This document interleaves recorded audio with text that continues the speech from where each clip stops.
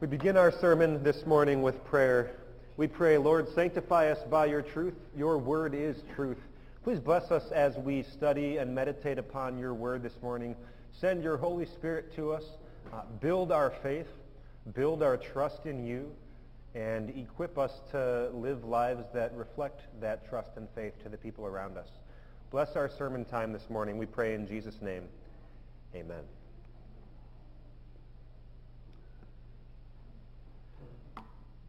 What is the best sermon that you have ever heard? It's probably an unfair question. I can't literally even remember the sermon that I preached last week, let alone what would be the best sermon I've ever heard. So let me rephrase it. What makes for a really good sermon? What would be some ingredients of like a great sermon, in your opinion? You can shout them out. Good? That's one you're thinking of from in town? In general, good. In general, what are some like characteristics of a really good sermon? A really good sermon should have what? Relatability. I hear that one a lot. It should apply to my life. What else should a good sermon have? What's that? Implications, yeah. Probably being biblically accurate and based on God's word would be good. Otherwise, it would just be like a pastor telling you whatever he thinks, and maybe it's relatable to him. But so if it's firmly grounded in God's word, that's really important. It's God's words being explained, and then if it's relatable to life. One other thing that I thought of is maybe if a sermon that would be particularly great or memorable would be a sermon that has like a picture that I can really relate to, or it has a story in it that like really brings this teaching to life. So I don't know, maybe now you're thinking of different sermons that you've heard. There have been many, many sermons preached throughout the history of Christianity, like lots of sermons. But there is one that has risen to the top of them all. It was very, very impactful to the people that first heard it, and 2,000 years later, it's still incredibly impactful to people all over the world. It's called the Sermon on the Mount, and it was preached, of course, by Jesus. So as you know, we're in this sermon series right now called Jesus in His Own Words. And if we're doing a sermon series on Jesus' words, it was inevitable, I think, that at some point we're going to find our way to the Sermon on the Mount. Because Jesus' words in this sermon are so powerful and so impactful. In Matthew's Gospel, he devotes 3 entire chapters just to the Sermon on the Mount. And those chapters are packed with quotable quotes and memorable illustrations and important teachings. In fact, it struck me when I read it, and maybe it would strike you if you look through those 3 chapters, just how many stories you've heard from Jesus or parables he's told or sayings that you can recall that all comes from this same sermon. Like a lot of the things we know that Jesus said comes from this one very famous sermon.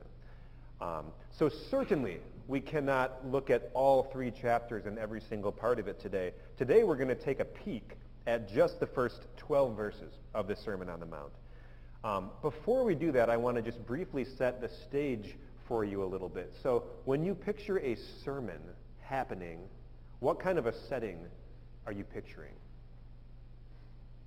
Like it's probably, I'm assuming, sort of like this, where one person is explaining God's word and a group of other people are listening, right?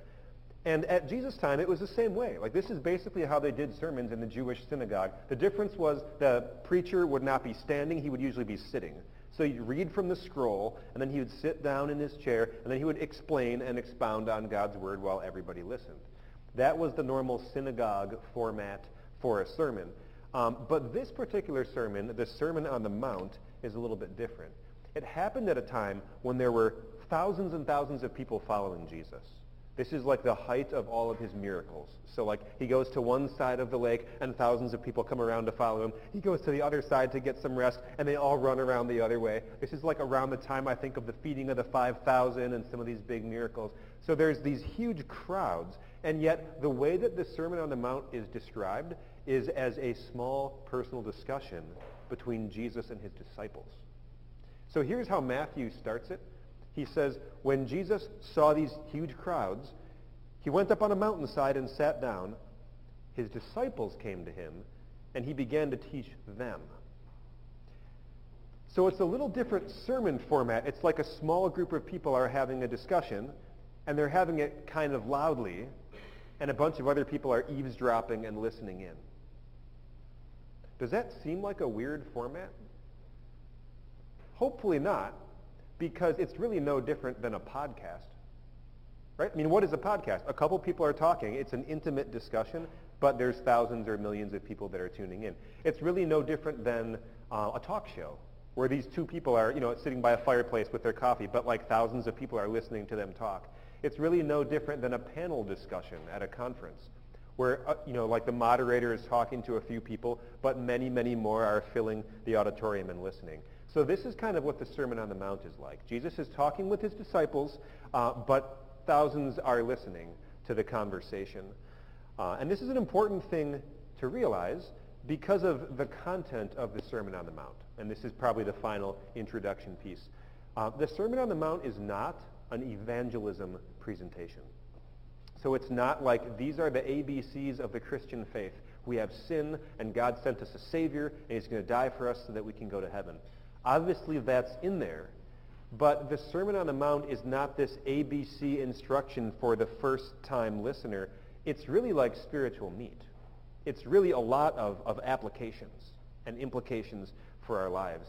If I was to give the Sermon on the Mount a theme, maybe it would be, this is what the Christian life actually looks like in practice. This is what it looks like. This is what it is to be a Christian, and these are some of the challenges that come along with it. So very practical, very relevant. Of course it's God's word because it's coming from the mouth of God's own Son, Jesus. Who wouldn't want to hear this topic from Jesus? So with that introduction, let's get started. The first thing we notice as we look at the initial verses is Jesus right away starts saying surprising things, controversial things, things that when he says it, it almost doesn't sound like it can possibly be true. So these are the first couple things he says. Blessed are the poor. Blessed are those who mourn. Blessed are those who hunger and thirst. Essentially, he's saying, blessed are the people who don't have the things they need. And we say, really? Is blessed the word that we would use for that kind of a situation? Would we maybe think about a different word? Like maybe cursed? I mean, it's kind of like we talked about with the kids. This is just how we think about it. When life is going really, really well, when life is fun and easy and good, right, we think that God is smiling down on us. God must be good with us. And then when life is bad, when we're having a lot of problems and we're having a lot of challenges, it's easy for us to think that maybe we've ticked God off in some kind of a way. But Jesus is going to challenge that mindset throughout the Sermon on the Mount and show us that the outward circumstances of our life do not necessarily reflect the spiritual realities. However blessed we may look or feel on the outside may not at all be connected to where we actually really are deep down with God. So going into this deeper spiritual level, let's take a closer look at Jesus' opening words here, and let's look at what is he really saying. He doesn't just say, blessed are the poor. He says, blessed are the poor in spirit. Blessed are those who mourn on a spiritual level. Blessed are those who hunger and thirst for righteousness. So what is Jesus really saying? He's not just saying, blessed are the people who are missing the things they need. He's saying, blessed are the people who are lacking the spiritual things that they need. Have you ever felt that way? Like, have you ever felt like you're lacking the spiritual things that you need? You ever felt like you check the balance on your spiritual bank account and it's just really, really low? Like, you wish you could be spiritually confident. You wish that spiritually you could have all your stuff together. But honestly, your spiritual whole life kind of feels like a mess. Your spiritual life has pressure in it because you know that there's things you're supposed to be doing and you're not doing them. Your spiritual life has guilt in it because you know there's been lots of times where you plugged your ears to what God says and you just did what you want to do. Maybe your spiritual life even has fear in it. fear of, like, what does God really think about me? What might God do to me someday? You ever feel like this? You wish you could be spiritually confident. You wish you had all your spiritual stuff together. You look around and everybody else seems to have all of their spiritual stuff together, but you don't. Your spiritual life is kind of a mess. Deep down, you're lacking some of the spiritual things that you need. Well, if you've ever felt that way, this is what Jesus says to a Christian who feels spiritual lack. He says, "Blessed are the poor in spirit, for theirs is the kingdom of heaven. Blessed are those who are mourning on a spiritual level, for they will be comforted. Blessed are those who hunger and thirst for righteousness, for they will be filled." That's encouraging, but what does it mean? What Jesus is saying is when you don't have your spiritual stuff together, when you realize that you have spiritual needs, you are now in the perfect position to receive those very things that you need from Jesus. Because what did Jesus come to do? He came to fill up your spiritual bank account with all of his riches. He came to wipe away your tears of mourning and guilt with the comfort of his love. He came to wash away every last sin and mistake that you've ever had in his holy, precious blood. But more than that, he came to pour out his righteousness onto you. And you think of that, Jesus' righteousness, his perfect life with no sins in it, has been poured out onto you, and it flows down, and it fills every crack and crevice and hole and missing piece and the things that you lack. It's all been covered up. It's all been filled by the perfect life that Jesus lived for you, and now he has put on you.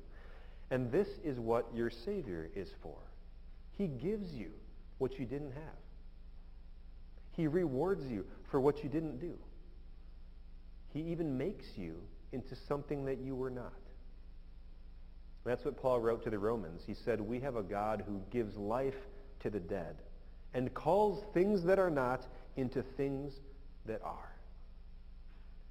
When we realize we don't have all our spiritual stuff together, when we realize we have spiritual needs, then we're in a perfect position to receive those very things that we need from Jesus.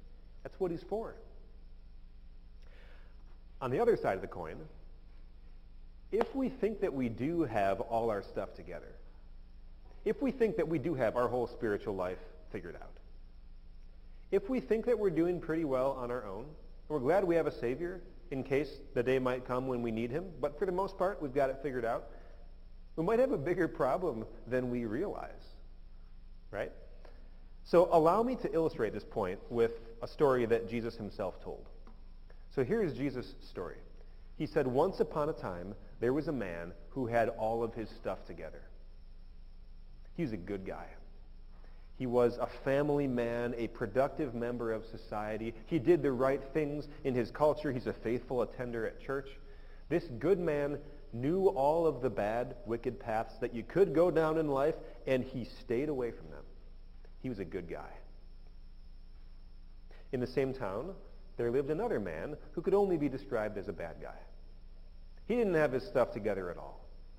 He was a mess. And he had kind of lived the opposite type of life. He had done all the wrong things. So he had alienated his family. He had avoided honest, hard work. And he took what he perceived to be the easy route, which was actually a life of organized crime, with all of the cruelty and debauchery and wickedness that comes along with that. He was a bad, bad person. One Sunday, the good guy and the bad guy both walked into church. And it was time to pray. So the good guy went first. He walked up to the front of church. He opened his arms. He looked boldly up to heaven, and he prayed with all of his might. And he said, "God, I thank you that I'm not like other people, robbers, evildoers, adulterers, or even like this tax collector who just walked in behind me. I fast twice a week, and I give a tenth of everything that I get." Meanwhile, in the back of church, the bad guy, the tax collector, stood at a distance from everybody else. He's off in the corner on his own. He didn't even dare to look up to heaven in the direction of God, but he bowed his head, and in shame and regret, he beat his chest and he just prayed, God, have mercy on me, a sinner. And Jesus said, I tell you that this man, with his head bowed in the corner, rather than the other, went home justified before God. For whoever exalts himself will be humbled, but whoever humbles himself will be exalted. So this is a running theme throughout Jesus' teaching. Appearances can be deceiving. Regardless of the perceived goodness or badness of your life, what really matters is what's going on in your heart. And if you think that you've got all your spiritual stuff perfectly together on your own, you're further from God than you realize. When you realize that you don't have your spiritual stuff together, that you have spiritual needs that you cannot fill, then you're in the perfect position to receive all those very things from Jesus. You remember Jesus' quote last week, our sermon last week? He said, it's not the healthy who need a doctor, but the sick. I have not come to call the righteous, but sinners. Again, Jesus did not come to reward us for our perceived goodness. He came to wash away our badness and to clothe us in his goodness, his perfect goodness, so that we're not just wannabe children of God. We're not just try hard, pretend children of God. We actually are children of God. You actually are a child of God. And then when you're looking at your life from the perspective of a child of God, your life starts to look a little bit different than it would look otherwise. And Jesus expands on that point with a verse that we haven't touched on yet. We'll zone in specifically on this one. Blessed are the meek, for they will inherit the earth. And we are like, okay, this is Jesus. I believe him. He's the Son of God. But is this really true? Are the meek going to inherit the earth? Because it kind of doesn't seem like meekness is a really strong quality that's going to get a person anywhere. I think you could read probably 1 million different articles on the internet about this very topic of how to not be meek, right? 10 ways to command respect at the workplace. 5 ways to be respected in your own home. 7 bold tips for standing out at a party. 3 assertive ways to make yourself memorable in a good way to your date. The top 10 pointers on asking your boss for a raise. Right? Our world values boldness and assertiveness and people who stand up and take what's theirs and they won't settle for anything less and they refuse to take no for an answer. That's the kind of person who succeeds in our world. And in a world like that, what does it look like to be meek? How does it sound to be meek? It doesn't even sound like a word you'd want to use to describe yourself or have somebody say about you. Like if someone had never met you and someone else is describing you, is this a word that you'd want them to use? Like, have you ever met Tiv? Well, I've met him. He's a good guy. He's kind of meek. Like, does that even sound like a compliment? It sounds like a diss. And yet Jesus says, blessed are the meek, for they will inherit the earth. Like, how can this be? But Jesus is right, because look at him. Meek, patient, gentle, quiet, kind, even when he's being threatened, even when his life is being threatened. Remember when Jesus is getting arrested in the Garden of Gethsemane? The soldiers come for him. His disciples pull out swords to defend him, and Jesus says, put your sword away. Remember when Jesus is on trial before Pontius Pilate, and Pilate says, don't you have anything to say for yourself? Don't you know that I have the power to condemn you or release you? And Jesus is just kind of like, I'm good. It's like Isaiah prophesied he was going to be like a lamb going to the slaughter. He patiently, meekly, quietly went, didn't even open his mouth. Meek rhymes with weak. And sometimes it looks a lot like weak, too. But behind the scenes, what was Jesus actually doing? Right? His outward meekness and quietness was covering up this mighty victory that Jesus was winning, where behind the scenes on a spiritual level, with his perfect life and death in our place, he was crushing all of our enemies Enemies people hadn't been able to defeat for thousands of years. Enemies like Satan and sin and death and hell itself. Jesus was crushing those enemies beneath his feet and opening wide the door to heaven, to eternal life in heaven, for us and for everyone who believes in him. Jesus might have looked meek while he was here on earth the first time, but the day is going to come when he looks very different. The book of Philippians tells us about what's going to happen at the end of the world when Jesus comes a second time at the last day.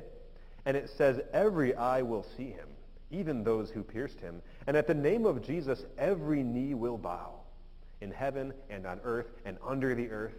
And every tongue will confess that Jesus Christ is Lord, to the glory of God the Father.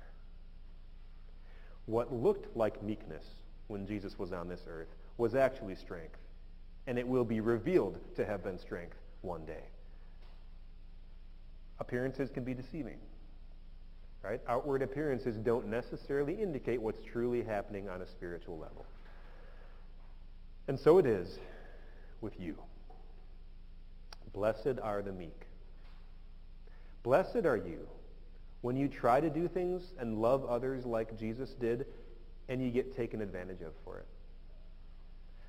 Blessed are you when you try to be selfless and you really try to lay down your life for somebody and you're just kind of trampled upon and nobody even acknowledges it or thanks you or recognizes it in any way.